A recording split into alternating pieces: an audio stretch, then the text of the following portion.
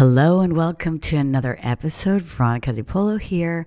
Today we're diving into client connection strategies and we're going to be unraveling the mysteries of client communication. We're not, simply just scratching the surface. We're going to go deep into the degrees of client communication, from styles to handling challenges and crafting relationships that actually are going to withstand the test of time. So let's get started.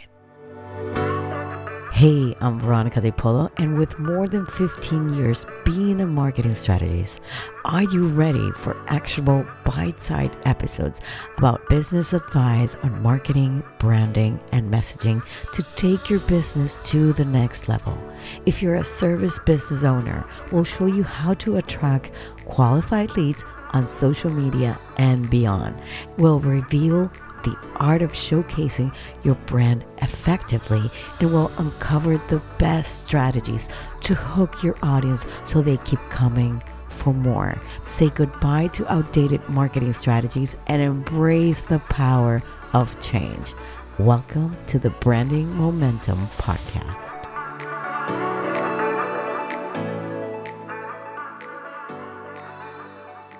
Okay, let's start with understanding communication styles. Communication is the heartbeat of successful client relationships. So let's explore the different communication styles and how understanding them can be the key to unlocking lasting connections. So we have assertive, and how to respond confidently without being overpowering.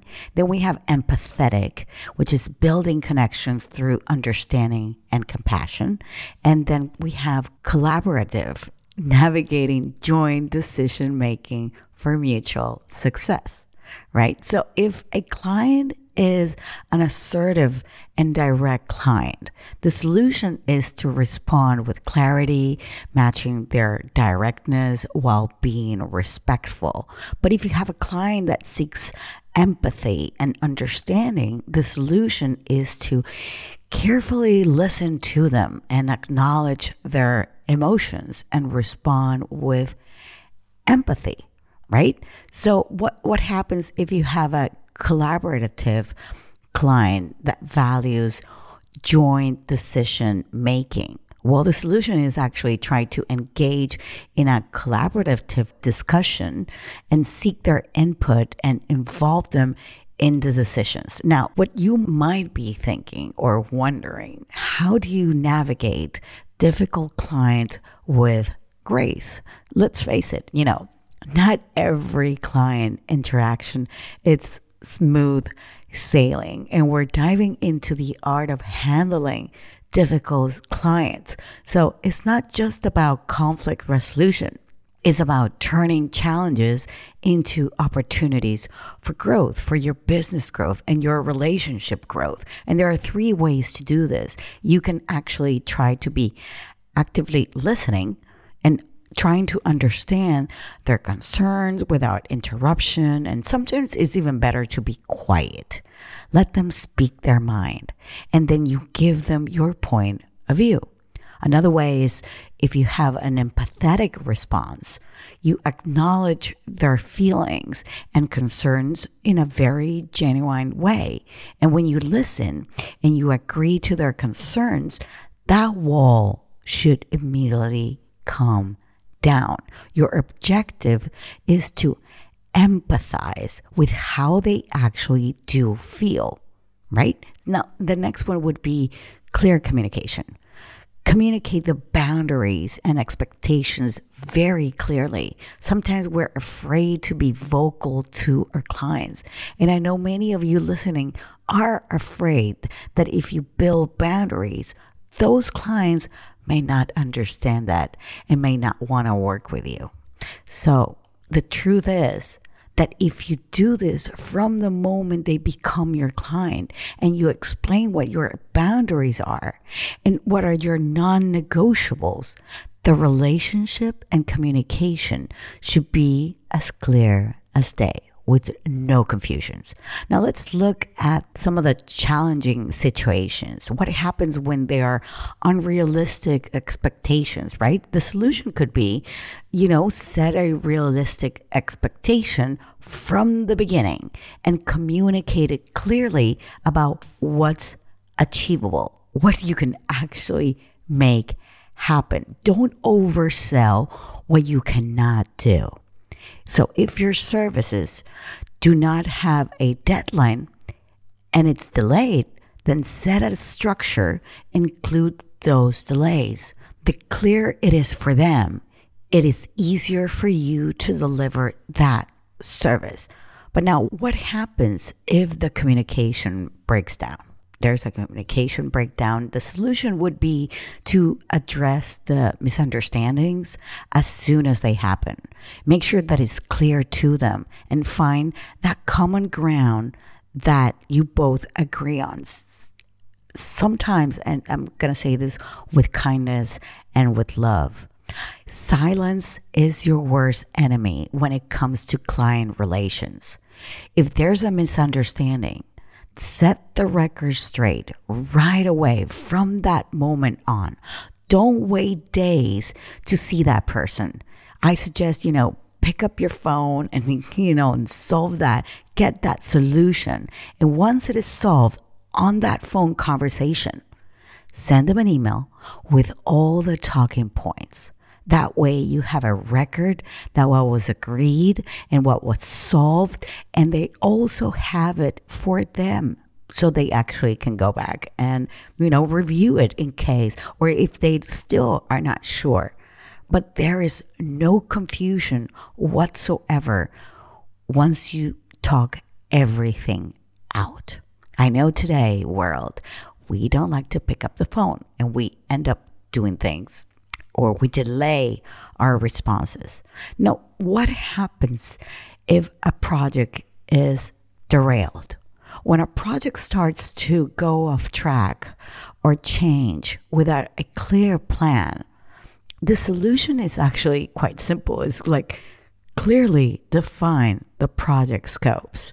And to prevent, the project derail, it's like having a clear roadmap for your project right from the beginning. You need to know exactly what you want to do, when you want to do it.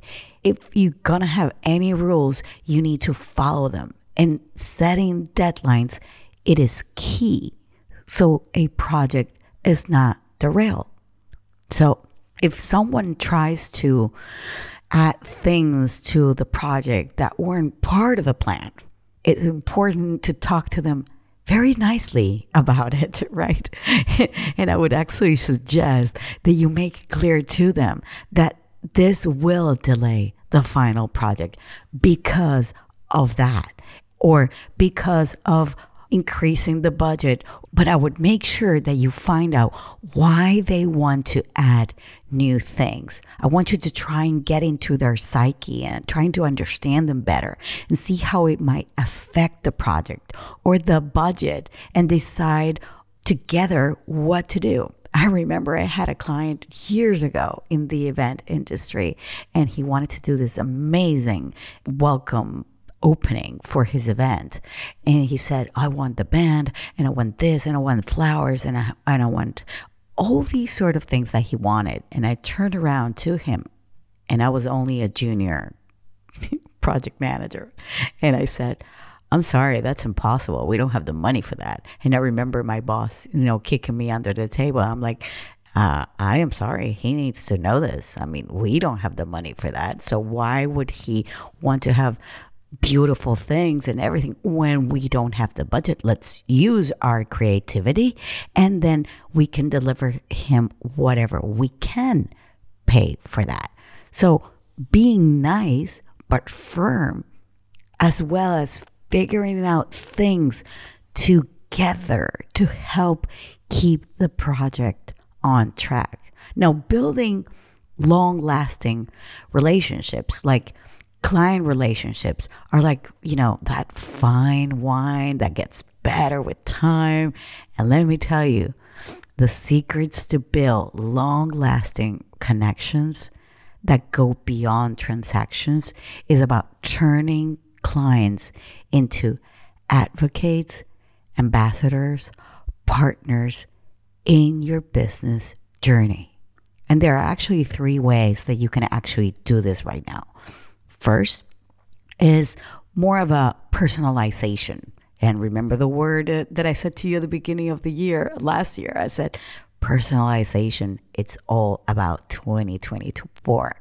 And if a client, prefers email over phone calls, adjust your communication method, respect their preferences to ensure a comfortable and effective exchange of information. And, celebrate the important milestones in your client's business or in their personal life, whether it is a work anniversary or a significant achievement, or sending a personalized written message shows that you care about their success. I know the struggle of having so many dreams, goals, and a bunch of papers around, and only half of those things get done. Not focusing on the important stuff, which is to be a better service provider to my clients, but also to myself. That is why I made a planner for service-based business owners that want to kick ass, all in one place. The planner includes 135 pages. All tabs are clickable, and each section has a cover to access where you want to go easily. Not only you don't need to print this planner if you don't want to, because everything is fillable. We include sections on how to know yourself and your business, yearly planning, quarterly planning, monthly financial planning, monthly goal setting, weekly planning, a client hub, and resource section. Go to the description here below and go to veronicadipolo.com/shop. Otherwise, look for the banner where it has the service-based business planner ready for you to download. This is not just a purchase. This is an investment in your business success. Come and join us and grab your service-based digital planner right now. Now, the second thing that I would say is consistent communication. Regularly check in and update clients on relevant matters. And these can be, regular check-ins that you create like a routine, and you give them a call and you let them know and you communicate everything, but also make sure that you both have it on your calendars. So, you have those regular check things. But then there's also a proactive updates. And these could be, industry changes or things that are happening, or something that you read that you think that will give them value into something. You're being proactive to their well-being and also to their business as well. Another way could be to give them timely project updates, which could, you have to keep them in the loop, and, reduces that uncertainty, or that it also actually allows them for any necessary adjustments that they want to make along the way. So if you have a timely updated project meetings, that is something that they know, especially if it's a long project, of course, they know that you are keeping them in the loop. Remember, silence is the death of communication, honestly.